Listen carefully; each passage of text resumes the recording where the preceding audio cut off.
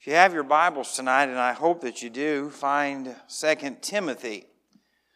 We started the book of 2 Timothy about a month ago, but with sickness and camp and singings, we've been pretty slow going through it. But if you remember, 2 Timothy was the last letter that Paul wrote. He wrote it from a prison that was pretty much a cellar, probably crammed with 30 people, very little light, parchment. But word had got to him that Timothy was struggling. Timothy would have pastored at Ephesus. He would have been Paul's mentee, the man who was going to carry on the torch when Paul was gone. But most likely what had happened is some individuals who were very wealthy, very influential, had come into the church. And because of their age and their influence, had pressured Timothy to don't be so committed like Paul.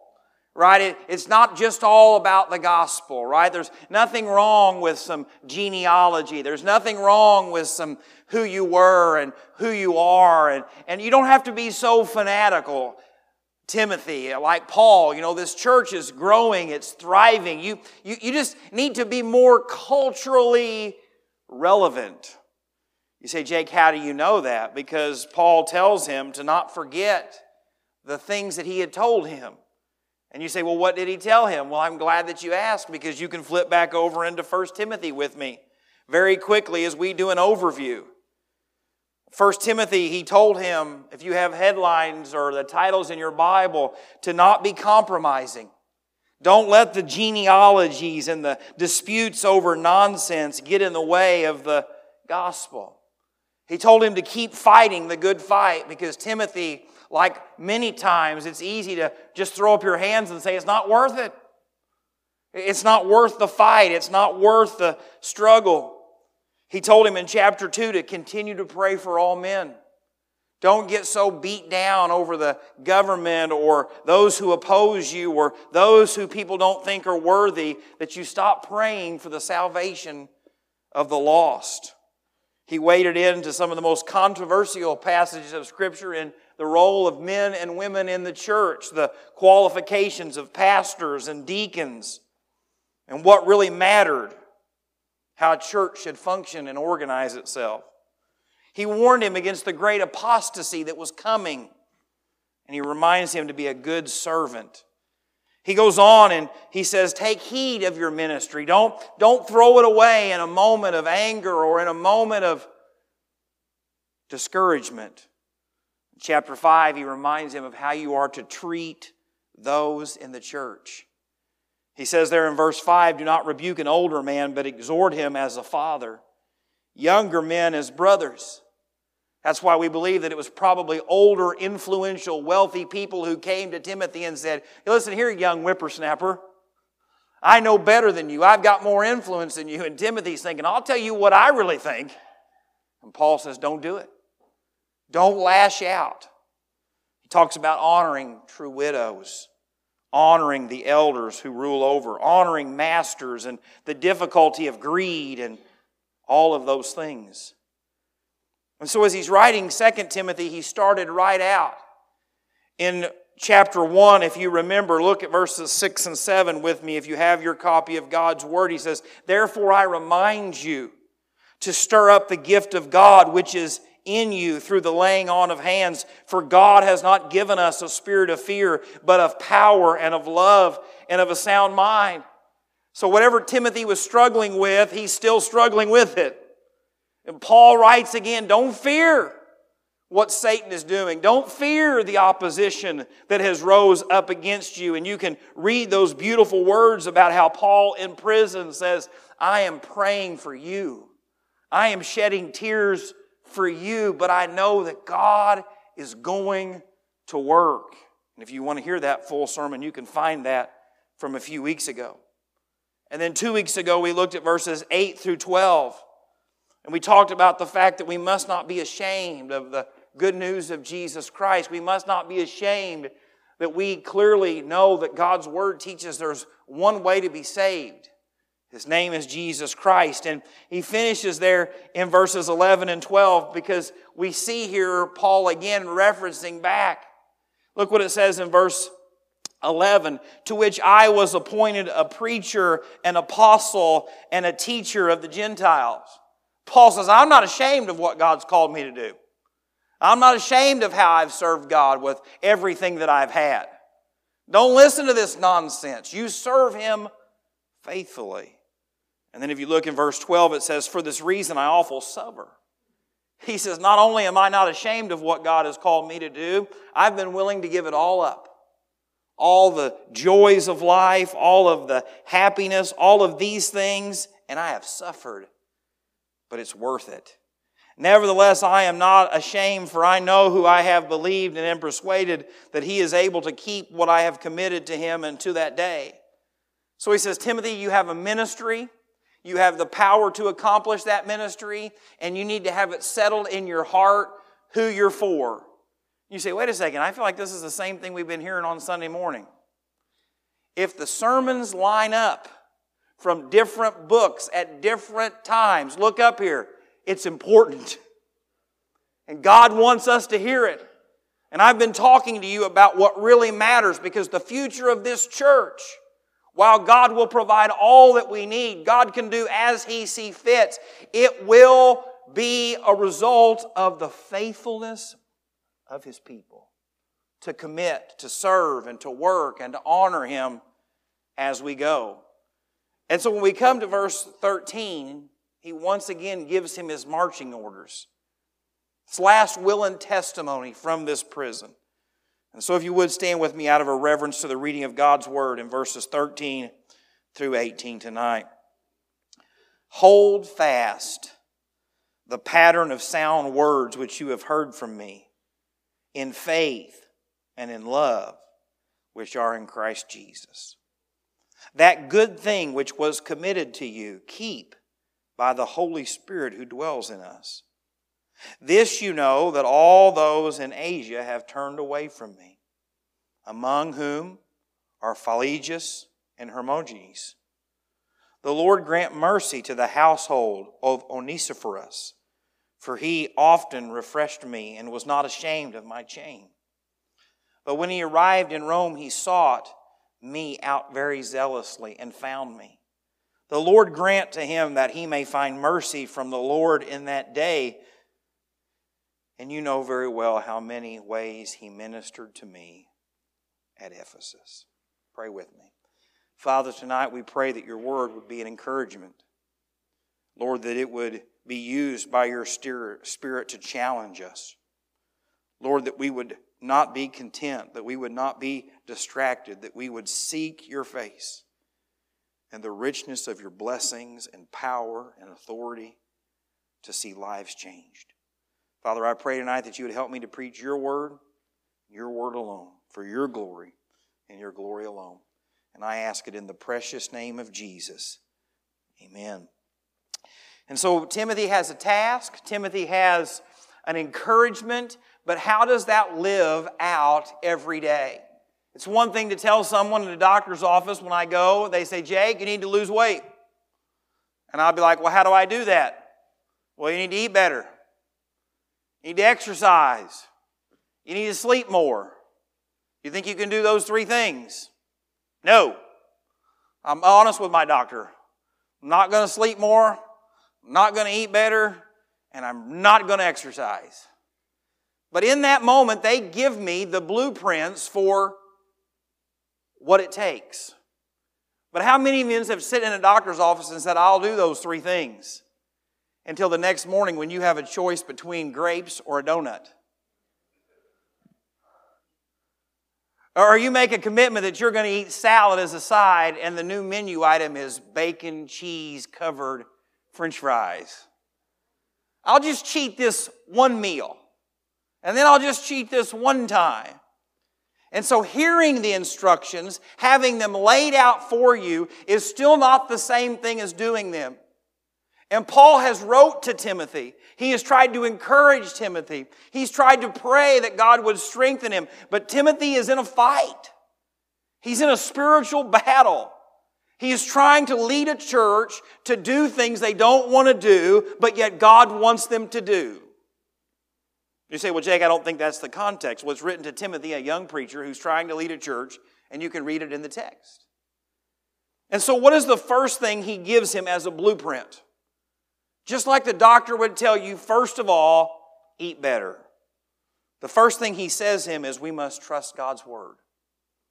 If we are going to accomplish things for God, we must trust His Word. Look in verses 13 and 14.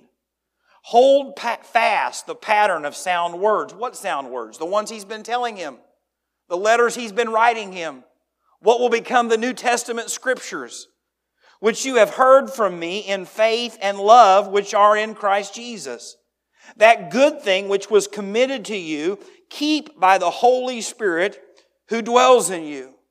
This faith, this love, this compassion, this understanding is the idea that the Word of God is the foundation of everything that we rely on. You see, we can disagree on different things about the Bible.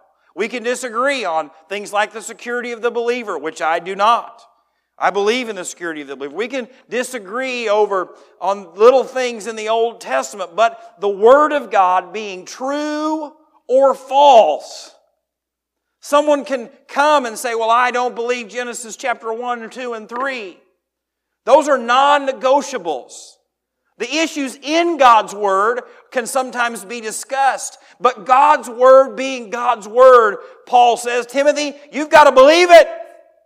You've got to know it came from God, it was given to us, and we are stewards of how we handle it, how we preach it, how we write it, how we live it.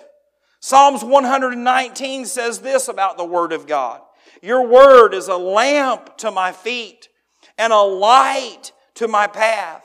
It is as a church making a decision that no matter what the world says about premarital sex, no matter what the world says about abortion, no matter what the world says about gender, no matter what the world says about all these things, it's God's Word is the standard.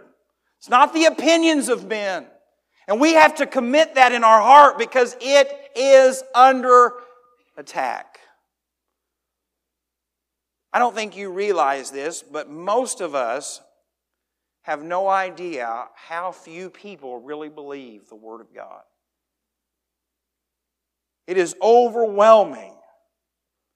What about this in 2 Timothy chapter 3, verse 16? All Scripture is given by inspiration of God and is profitable for doctrine, for reproof, for correction, for instruction in righteousness.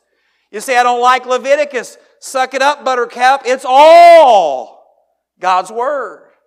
You say, boy, I don't like some of that stuff that's in Song of Solomon. That's some awkward moments. Listen up. It's God's Word. There's a purpose to it. There's something that you can learn from it. It is something that can encourage you.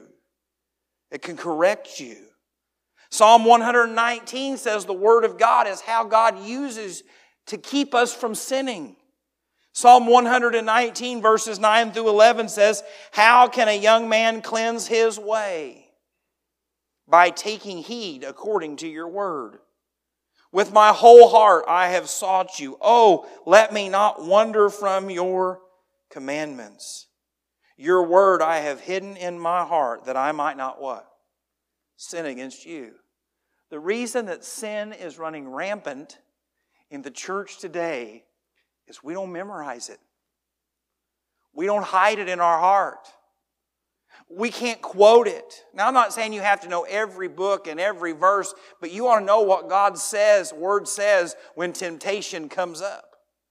When a moment comes up when lust is a problem, you need to know that God's Word says to look and lust after a woman is the same thing as... You need to know that when the Word of God says to hate someone in your heart is the same thing as murder. You have to know that, and when those temptations come, you can think that you're strong enough on your own, you've got enough wisdom on your own, but it's not. It's the Word of God that it says keeps us from sin. It's not just the Word of God under our arms as we're carrying our Bible. It's hidden in our heart. And the only way the Word of God is hidden in your heart is when you listen to it preached and you apply it. When you study it in the morning quiet times of your life. If God's people would study God's Word, would listen to God's Word, would embrace God's Word, you would see a dramatic change in the sin that the church tolerates. You say, well, Jake, I don't like being preached to. The Bible says the Word of God never returns. You say, Jake, I just don't like Sunday school. My teacher, he's just, oh my goodness. If the Word of God is taught, it never returns. Just it's the truth. We have lost our hunger for the Word of God. We have lost that desire to hear someone expound upon the Word of God, to preach the Word of God, to explain the Word of God. Why do you think that is? Well, I know why it is for me, because I think I already know it. We're not careful, we can think that we know everything about God's Word. This sermon's not going to help. This Bible study not going to help. These revival meetings are not going to help. This women's Bible study is not going to help. Sunday school's not going to help because I know the important things. But you have to remember that God's Word refines. That God uses His Word to mold you into the vessel He wants you to be. Hebrews chapter 4 says it like this, for the Word of God is living and powerful. You need to understand, this is not just a book. This is not just something you check out of a library. The Word of God became flesh. There's power in the Word of God. There's power in quoting Scripture. There's power in teaching your kids Scripture. That's why on Sunday nights they're striving to get kids to memorize Scripture. Why? Because the Bible says, if you want to keep young people from sin, if you want to keep them from running to the things of the world, it's not more programs. It's not more entertainment. It's not even better music. It's the fact that God's Word has been embraced. That God's Word has been hidden in their heart. And they believe it. You say, Jake, that is so old-fashioned. You know that won't work. That's what it said. You either believe it or you don't.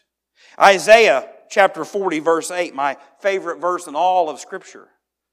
The grass withers and the flower fade, but the word of our God stands forever. You're not going to get to heaven for 10,000 years and then God's going to say, oh wait, I want to change something. No. His word is established. Christ is the same yesterday, today, and forever. Preachers come and go. Churches open and close. Deacons are ordained and die. Sunday school teachers volunteer and quit. But if you will base your life and your marriage and your parenting and your finances and your business on the Word of God, it promises to never change. It is a foundation that cannot be shaken. A foundation that cannot crumble. A foundation that cannot be washed away. And what he tells Timothy is you're going to have to make a choice. Are you going to believe the Word of God? Or are you going to believe these people? Are you going to believe these people who are older than you, more knowledgeable than you in the worldly things, have more money than you, more influence of you? Or are you going to trust God's Word? You say, what does that mean for me? It means a lot of things. For me as a pastor. I don't know if you know this or not, but when I started here, I was pretty much younger than all of you, almost. And over the last decade, which you think I've aged 3 decades, I can see that by the look on your face. There have been numerous times when I have sat in meetings or sat across from people and had my integrity questioned or my word questioned or accused of being a liar. And in those moments, I have to remind myself, Lord, don't rebuke an older man. Don't wound the sheep. Just do what your word says, right? Answer not a fool his folly. Don't lash out in a moment of anger. Just listen, take the chewing, and what? Move on. Because why? The Bible says that God fights for us. We can in one moment, in the quick lashing out of our tongue, destroy years that we have built in relationships and testimonies that we've established. Even though everything in us wants to defend ourselves, wants to fight our case, wants to declare it from the rooftops. But you have to trust God's Word if you're really going to make a difference. The second thing we see from this passage of Scripture is once we decide to stand on God's Word, is that we should expect some people to turn away from the truth. I think this is the one I have struggled with the most as a pastor, because when I first started pastoring, I didn't want to do it, but once I started to do it, I thought, well, God, you've put me here and I can be everyone's answer to prayer. Right? I got this wonderful young family. I don't preach bad, I don't preach great. I can be everyone's answer. Well, I can tell you after 12 years is I'm not everyone's cup of tea. And that's been hard. Watching people leave that you never dreamed of. Watching people do things that you never thought could happen. Watching something go on in a marriage from someone that you had all your faith and trust in. But look here in verse 15. This you know, that all those in Asia have turned away from me. He doesn't just say some of them. He says all of them. He says churches, young ministers, young missionaries, these people I've invested in, I've poured into, I've spent my life ministering to. When the going got tough, they got gone. But he says it's well known. And he goes on and he gets specific. Can you imagine all the people he could pick, and he picks out your name? Among whom are Phygelius and Hermogenes, which I wish they would have picked easier names. And so we need to understand something, that not everyone's going to agree with the Word of God. Not everyone's going to understand what it means to be led by the Spirit. That doesn't give us an excuse to live in open sin and hurt people. It doesn't give us an excuse to think that we're the dictators or the rulers of God's church. But you need to understand something. Standing on God's Word, regardless of the cost, will cost you something. Psalms 41 verse 9, talking about dealing with betrayal, says, even my own familiar friend in whom I trusted. This is King David. Who I ate my bread has lifted up his heel against me. David says, I ate with this person. I broke bread with this person. We were as close as two people could be. Betrayed me.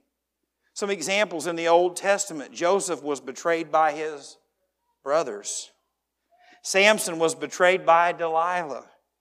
Jeremiah was betrayed by those closest to him. Read the Old Testament books of Kings and Chronicles, and you will see numerous examples of leaders being murdered by someone that they trusted. David was betrayed by Saul and a host of others. Friends, you and I cannot use the failures of other people as a crutch to not be faithful to God. What does that mean? No matter how many times someone hurts me, I can't blame God. No matter how many times someone betrays me, I can't blame God. It's sin. It's sin that leads people to do those things. It's sin for people to make those decisions and say those comments. And I have to remember that God is good even in spite of it.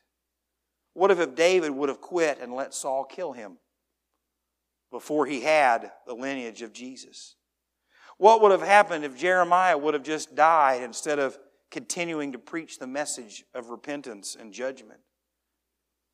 What would have happened if Samson had not prayed there surrounded by those pillars with the Philistines mocking him and making fun of him? But he prayed, Lord, just one more time. Just give me strength for one more time. What if Joseph had just, you know what? I'm just going to be a slave. I'm just going to mess around with Potiphar's wife. I'm not going to be faithful in prison. And a drought would have eradicated the nation of Israel. You see, you and I have to be obedient regardless of what happens. We have to be obedient regardless if we stand alone. Let's get specific because we want to really make it awkward tonight. That means as a spouse, even if your spouse is not where they need to be spiritually, it's no excuse for you to slip. You've got to stay firm, living for the glory and honor of God. As parents, your kids are at an age where they don't want to come to church. They don't want to do the things of God. The things of God are outdated or old-fashioned or not whatever. You have to continue to be committed to doing the thing that God has asked you to do. What does that mean for you at work? That means even when you are put in a situation where your integrity is called into question, you need to be faithful regardless of the blowback. What does it mean for us as a church?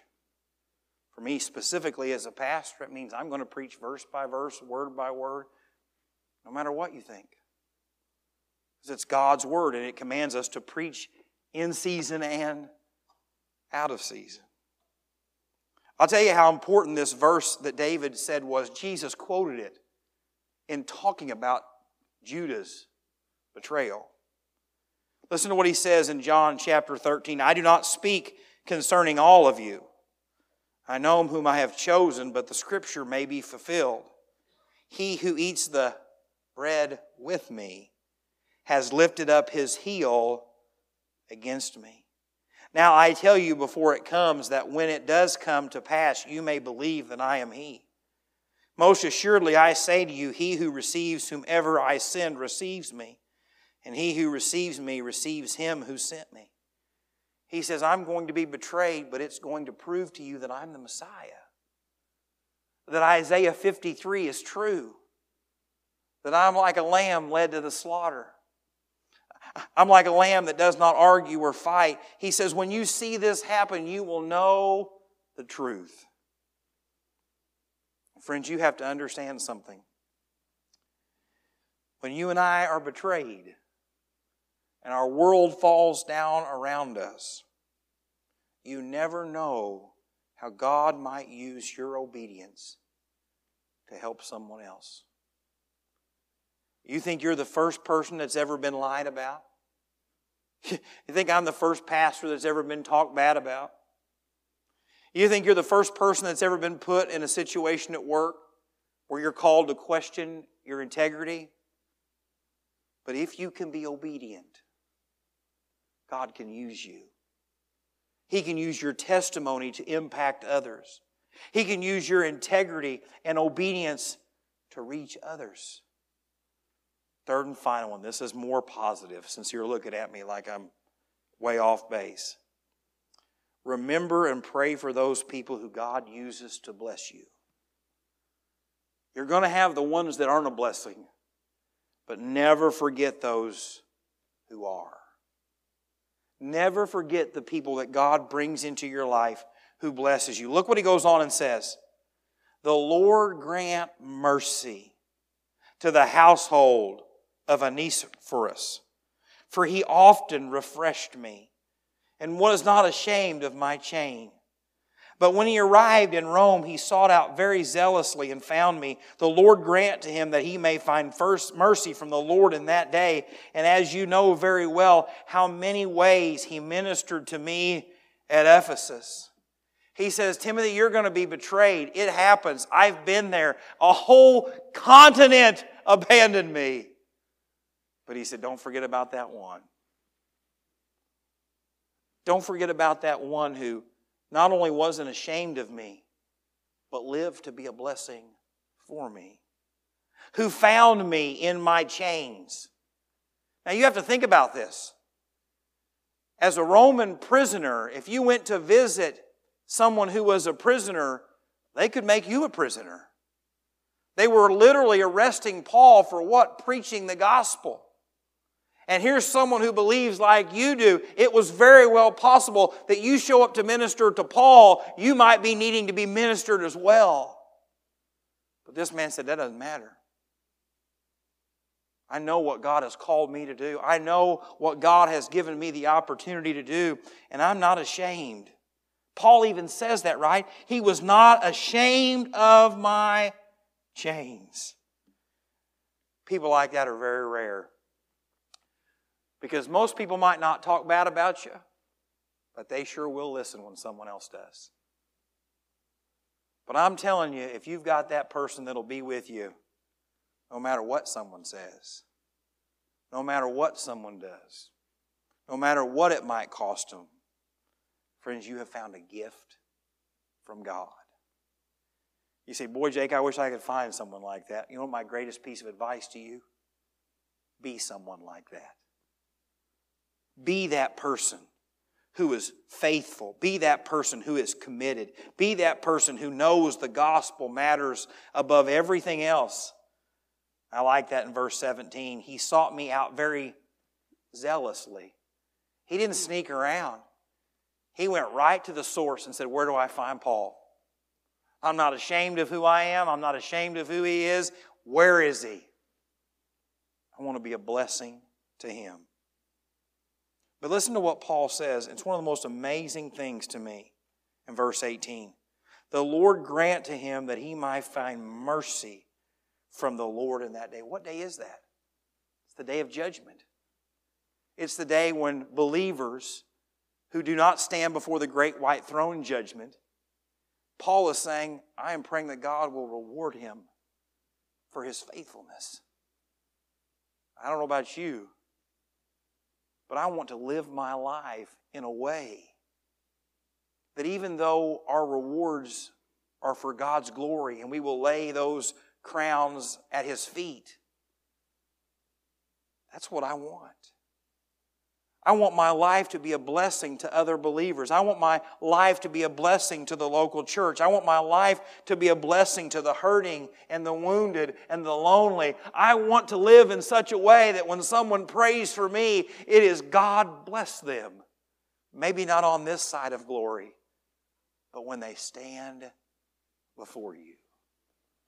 That should be the heart that we live our life. Lord, I want to serve you and be a blessing to others. When was the last time you prayed for someone that way? Oh, I know it's so awkward when you're not doing something and someone asks you if you are. When was the last time you just thought about someone who had been Christ-like to you and said, God, just bless them. Bless them and show them mercy and give them favor. I'm going to be honest with you. I don't do it very often. But that's what Paul is teaching us here. To remember those, to pray for those that God uses to be a blessing to us. Because he goes and says, you know very well how many ways he ministered to me at Ephesus. Listen to what the Bible says in these few different verses and I'll be done. In Colossians 3, it tells us how we can be a blessing to one another. Therefore, as the elect of God, holy and beloved, put on tender mercies, kindness, humility, meekness, long-suffering, bearing with one another, forgiving one another. If anyone has a complaint against another, even as Christ forgave you, so you also must do. But above all these things, put on love, which is the bond of perfection. James chapter 4, verse 11 says, do not speak evil of one another, brethren. He who speaks evil of a brother and judges his brother speaks evil of the law and judges the law. But if you judge the law, you are not a doer of the law, but a judge. Ecclesiastes chapter 4 says it like this, two are better than one, because they have a good reward for their labor. For if they fall, one will lift up his companion, but woe to him who is alone when he falls, for he has no one to help him up. Again, if two lie down together, they will keep warm, but how can one be warm alone? Though one may be overpowered by another, two can withstand him, and a threefold cord is not quickly broken. Paul says the task before you is great. He says the calling that God has on your life is hard. But don't forget, trust God's word. Prepare your heart to be hurt. Prepare your heart to be let down. Prepare your heart to be betrayed if must. But never forget that God will bring people into your life to help you accomplish the goals that He has for you. I heard a story this week from a mother. She said, at one point in my life, I struggled with anxiety and fear so much that I couldn't leave my house. I had a newborn baby, And she said for over a month, up to 2 months, I could not leave the house. Could not have the windows open. The blinds were pulled. I couldn't do anything. She said my husband had to do everything. And she said a woman from a local church came to my house and said, do you pray for other people? She said, I do. She said, do you ever pray for yourself? She goes, no. I don't feel worthy to pray for myself. And all that woman said was, will you promise to pray for yourself every day? And I promise that I will pray for you as well. That was it.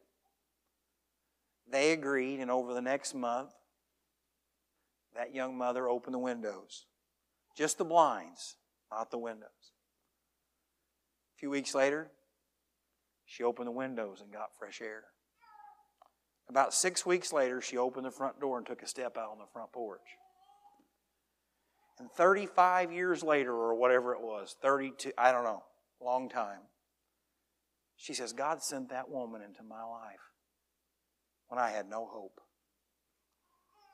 And I ask you tonight, are you living your life in a way that that's your testimony? Or are you living your life in such a way that the verse before is your testimony? The church is yours.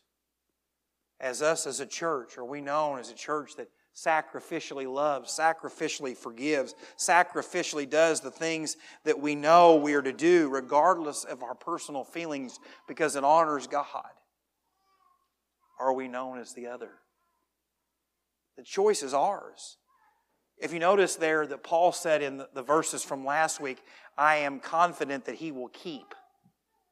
But in the very first verse that he wrote this week, he says that we keep. God will keep you when He saves you. But how He uses you once you are saved is how you respond to the Spirit. I believe you can be saved and be very, very ineffective for the Lord. Because if that's not true, I know a whole lot of church members that are not going to heaven, all right? But that's not what I want for my life. That's not what I want for this church. God, you have given us so much. We are willing to use it for your glory, regardless of the cost. And that's the decision this group has to make. The backbone of this church. What will the future look like? What are we willing to do? What are we willing to commit to? How are we willing to forgive? How are we willing to stay faithful? All of these things Paul told to Timothy is applicable to myself and to you. And the question is now, what will we do with it? What choice will we make now that we have been given our marching orders? Do I have a pretty good feeling there's going to be some mornings we're going to eat donuts over grapes? Yeah.